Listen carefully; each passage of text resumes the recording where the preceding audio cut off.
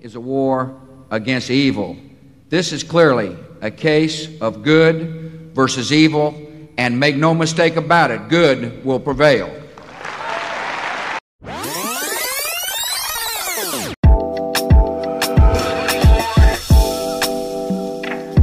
Hey. Welcome, and welcome back to the Political Baby Podcast, brought to you by yours truly, Maro, aka Political Baby, aka the Revolutionary Shorty. Now, you already know why you're here. We're here to make academia sexy. Now, thank you to all my political babies for reaching out to me. I took a short break, but we're back and better with episode 5, titled Dreams and Nightmares. Now, I have a heavyweight champion stepping into this ring today. He recently graduated from the University of Cambridge. He is a podcaster. He is secured in his corporate bag. He is a future trainee solicitor at a top US law firm. He gives Harvey Specter a run for his money. He's a flag bearer for all things social mobility. I'm super excited, so please join me and welcome Mars. Myself, heavyweight champ. You get me all blushing, but so I've just graduated from Trinity College Law, doing my LPC, going into that corporate law job soon. But I'm big on social mobility, which is what led me to run the Modern Renaissance Men podcast, link of which I have in my bio. There's the plug. But thank you so much for having me. I think it's a dope idea, this conversational structure, and especially with your personality, you drive it really well. Thank you, Mars. Now, today's title, like I've said, is Dreams and Nightmares, which is inspired by Meek Mill's song. Shout out to Meek Mill. And we're dividing this episode into 2 parts. Dreams, which would be the social mobility, success, and how that pertains to the capitalist society. Then we have the nightmares aspect where, we'll be talking about 9/11, the war on terror, and just general human suffering that has resulted from the US intervention as well as Islamophobia. So sit tight because we're in for a ride. Firstly, a bit of a small trigger warning. There will be discussions of violence and terrorism which may be distressing to some. Listeners' discretion is advised. However, this conversation is intended to be as lighthearted as possible. Now, the topic of terrorism is not foreign, especially growing up in Nigeria. It means reading headlines about the Boko Haram insurgency slapped across newspapers, albeit the abduction of Chibok girls one day or the kidnapping of Dapchi school children the next. This phenomena of terrorism is not isolated to one region. In fact, England is no stranger at all, with the July 2005 attacks, where 3 out of the 4 bombs went off in tube trains across London. I'm sure you're wondering, okay, Mara, why are we talking about this? And that's because last week marked 19 years since 9/11, where there were 4 coordinated attacks, 2 of which crashed into the World Trade Center, another one into the Pentagon, and another one which went haywire. And this was defined as a war on America. But in my opinion, there is more of a global impact. In fact, this event is described as the event that changed everything. So I want to ask you, what do you think it changed? The unique thing that I can present is obviously someone with that Muslim identity, myself being in the UK. The thing that you experience, the way that you feel portrayed in the media, and at the same time someone who wasn't born in this country, and the alternative perspective that you have from an international perspective, being from the kind of area in the world which is affected by those things, being roped into US military intervention. It was my country, Pakistan, right? So in light of that, I think firstly the personal perspective, obviously the key logistical changes we've all experienced is all of the NSA, the safety stuff that you get when you're going onto an airplane. On top of that, all of the privacy violations, right?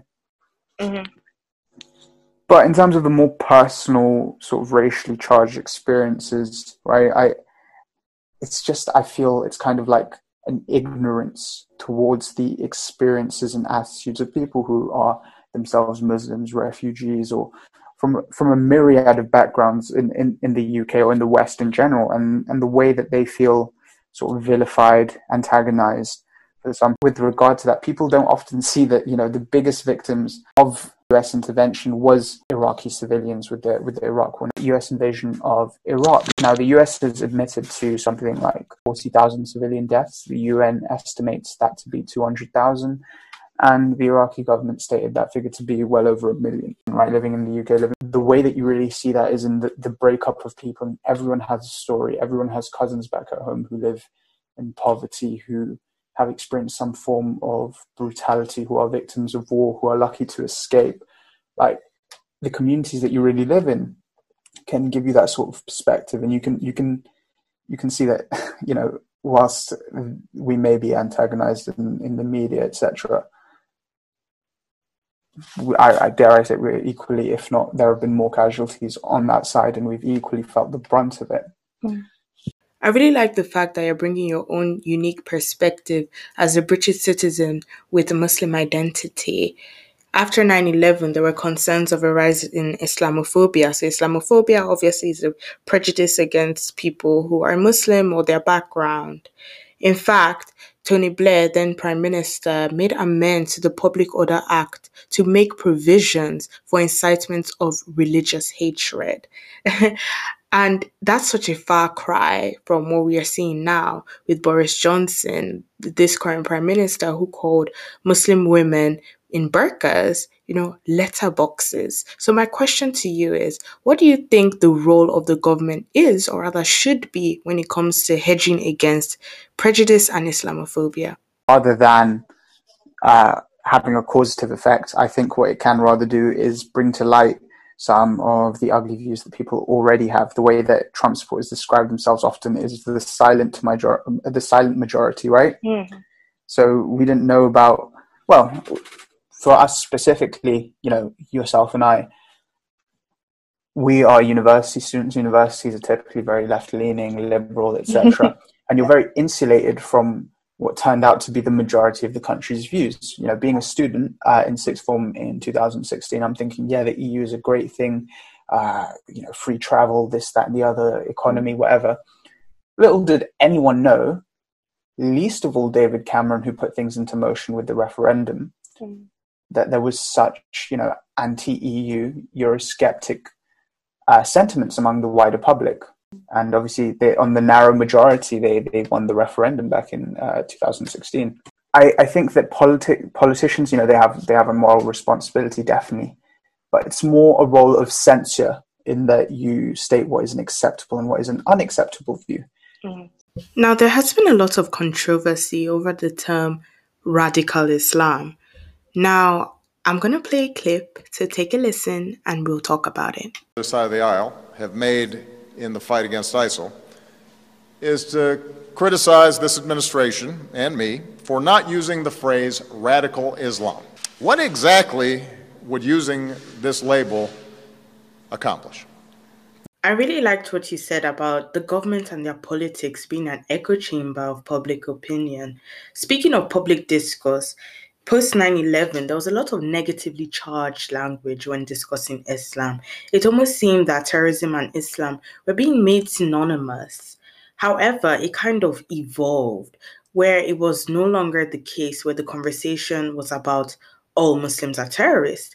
In fact, it now revolved around this idea that there are radical Muslims and non-radical Muslims. So there was this politicization of Islam in itself. Some years ago, John Rees, the national officer for the Stop the War Coalition, called Tony Blair out for using the term radical Islam.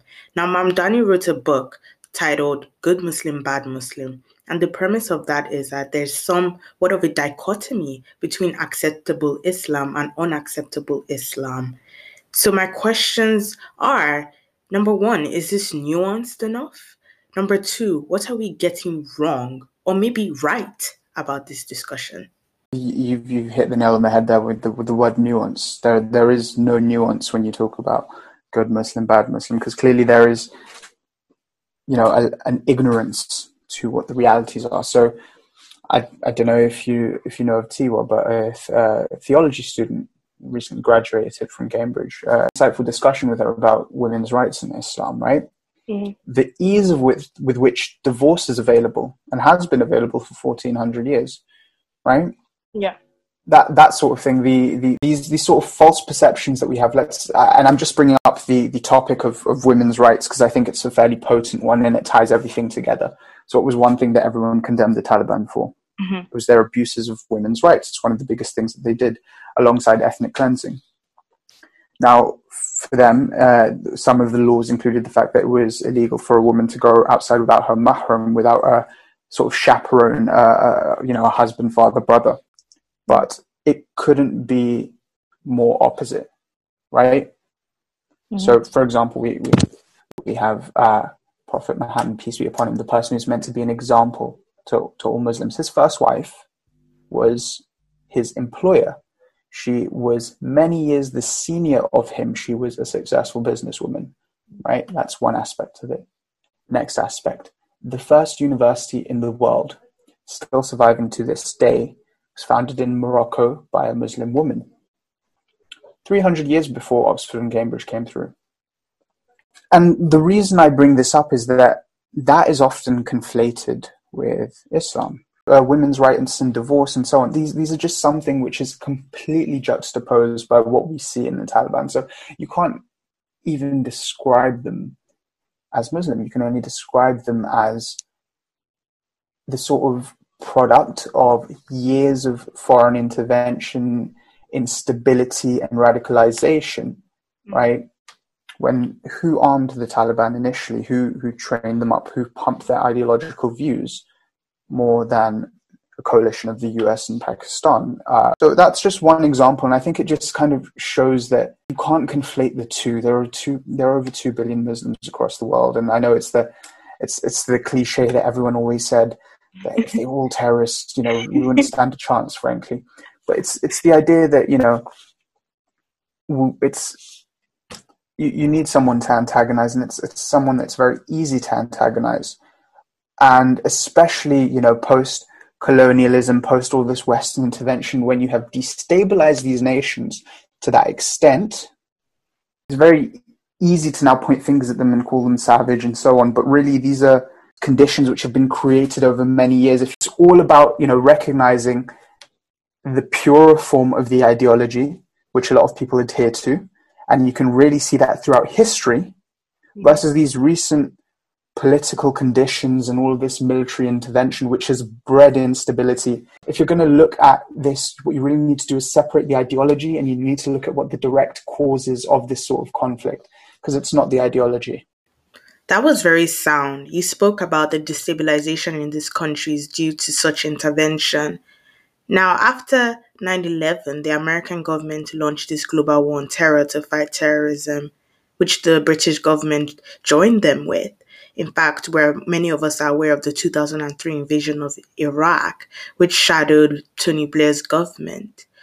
And when people talk about this decision and just the foreign policy of war on terror, they tend to talk about the politics and the economics of it. They remove the civilians involved from any form of humanity.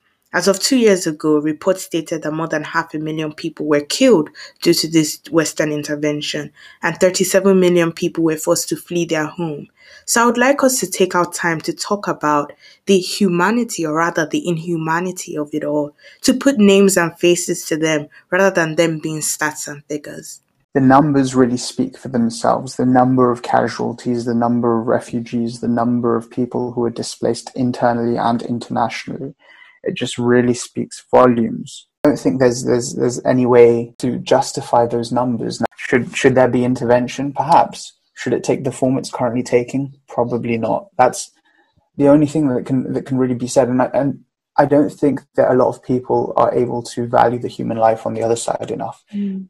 Like you said, these ideas of collateral damage, that sort of syntax, it really dehumanizes people. You lose the idea on these stories, and I can guarantee no one, like something that was a little bit facetious that I read. No one's coming over risking their life on a dinghy boat to come around here for your minimum wage job and bread pasties, right?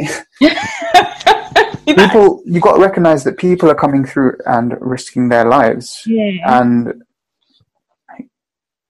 you can't truly understand and appreciate that until you realize the humanity on both sides, the collateral damage as it's described.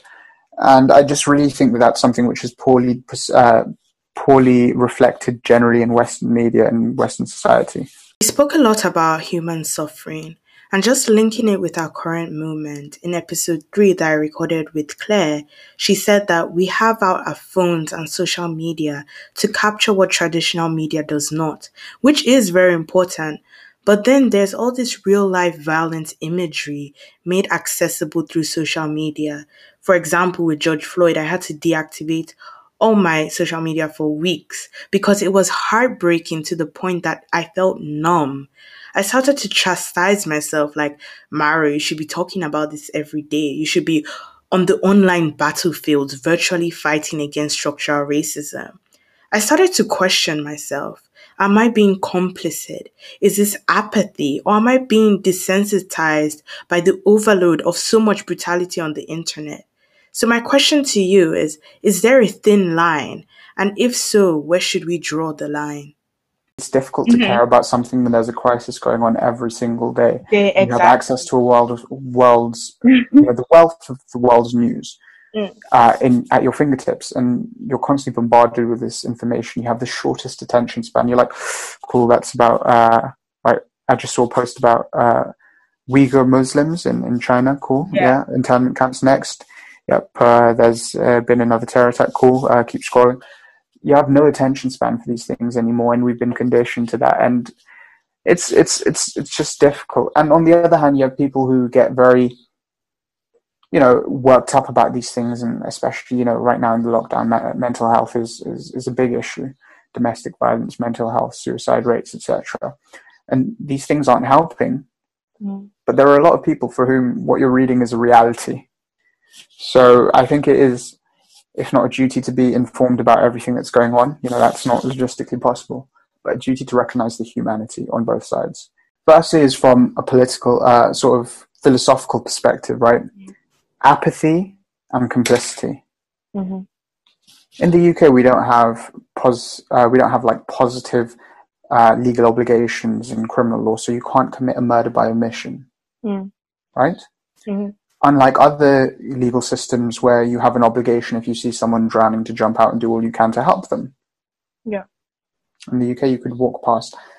And that is where I'm going to highlight the inconsistency in that logic does not feed through to complicity and apathy. And we are definitely conflating the two. And it's almost a bit rich to constantly be telling people you should be condemning this, that, and the other, when in reality, a lot of the people who aren't here by choice, who are equally victims of the war on terror, of terrorism, who want safety and security, and that's why they're in this country.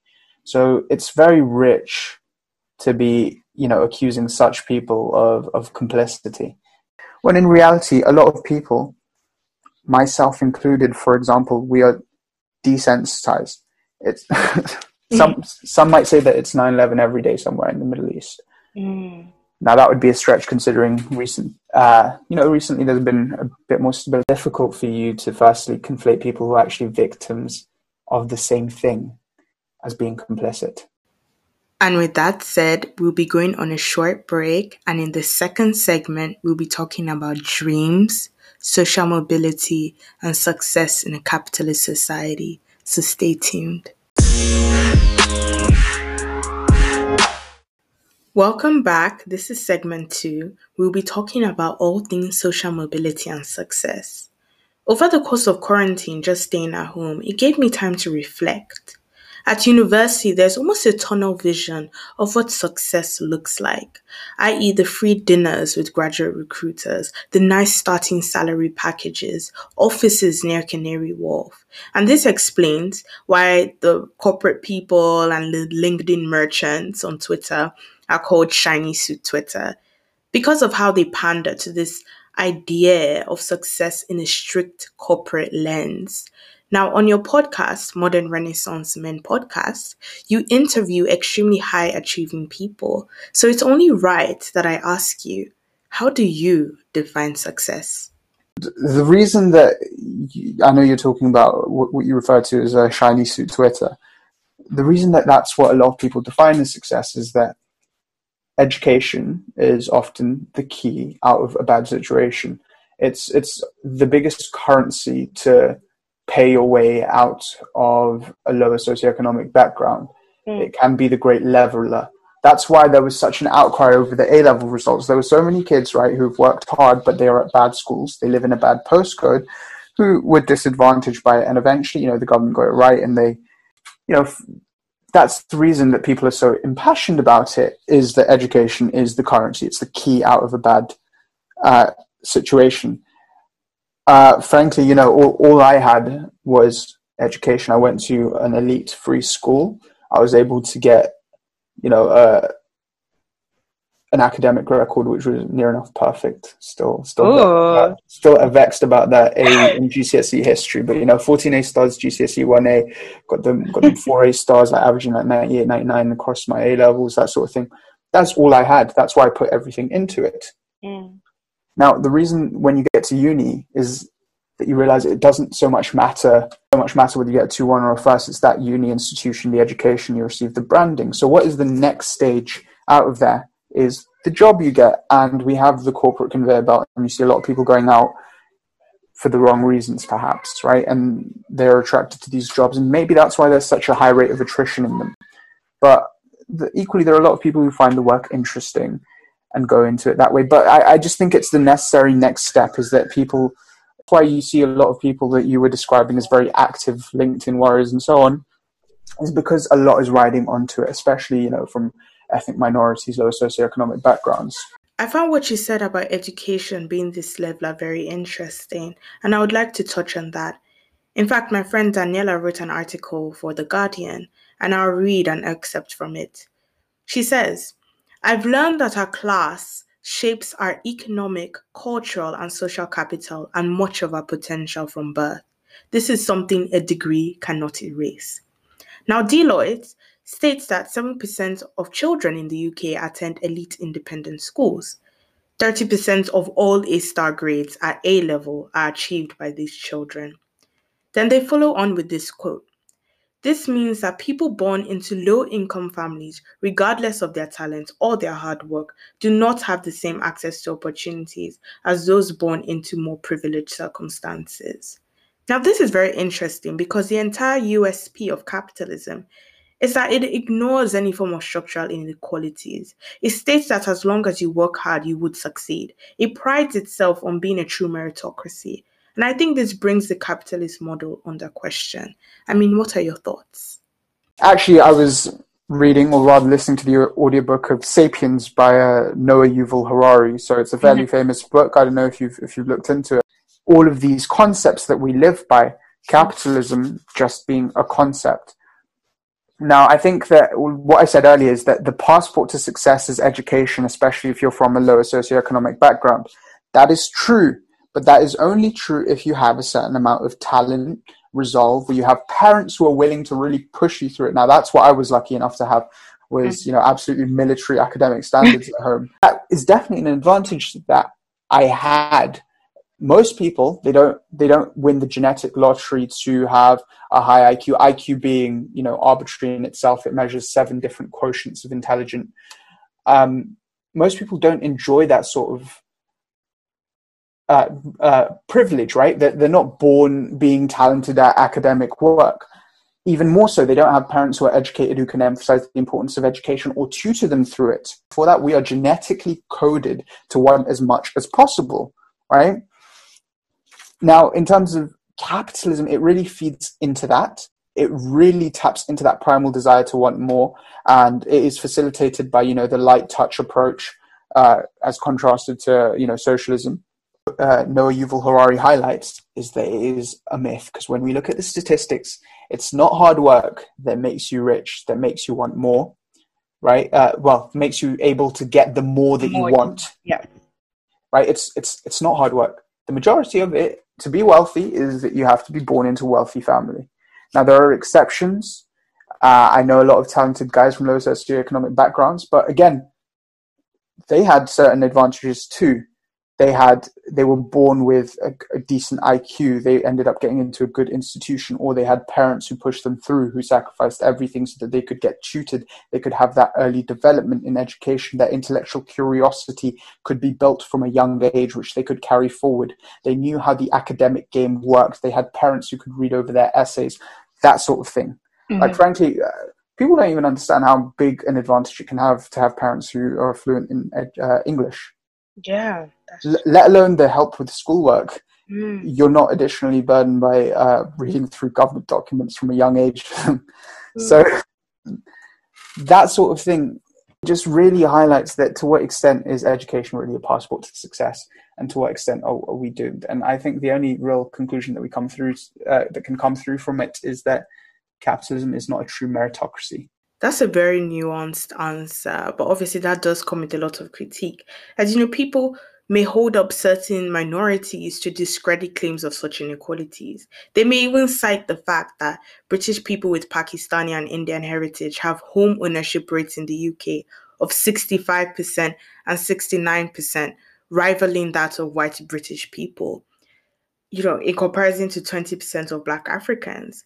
So certain racial and ethnic groups are tokenized to discredit any forms of racism.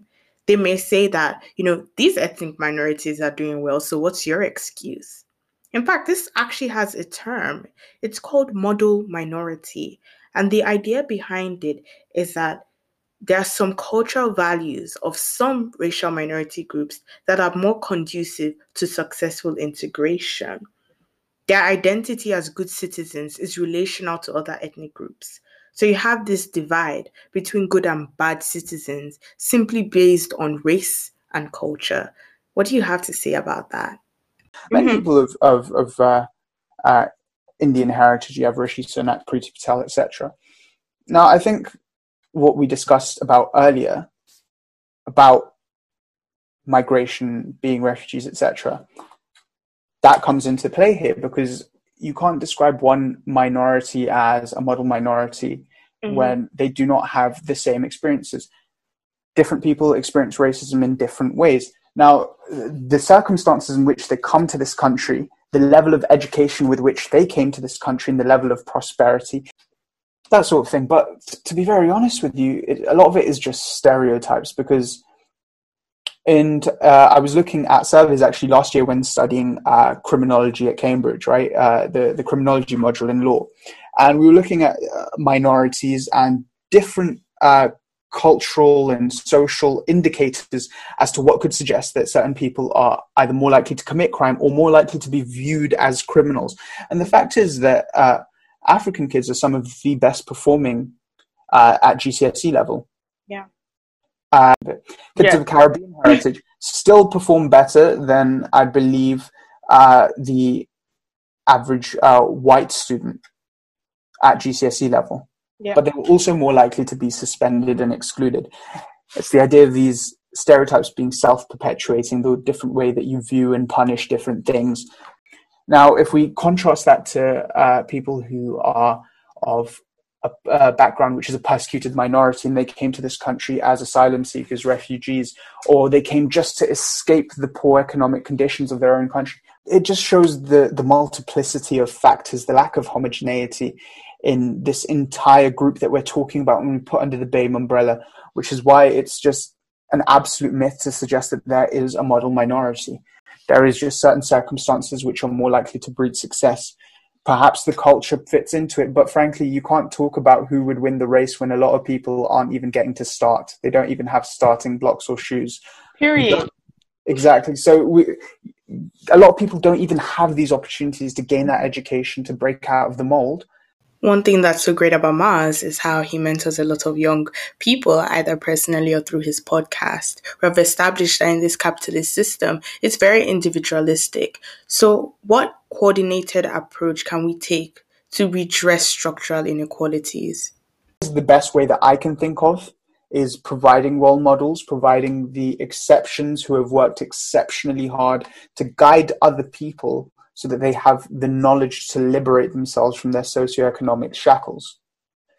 But at the same time, there's now what I wanted to say about the second way of answering this question is the philosophical aspect to it, whether we should have positive discrimination or not, how we should tackle these things in the short term rather than the long term.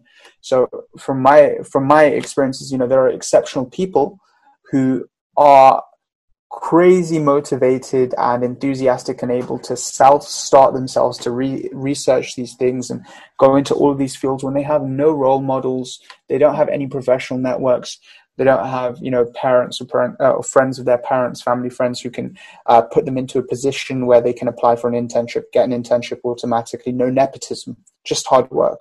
Yeah, there are people like that, and it's great for them, but a friend of mine once said, you can't black excellence your way out of racism. And that's on period.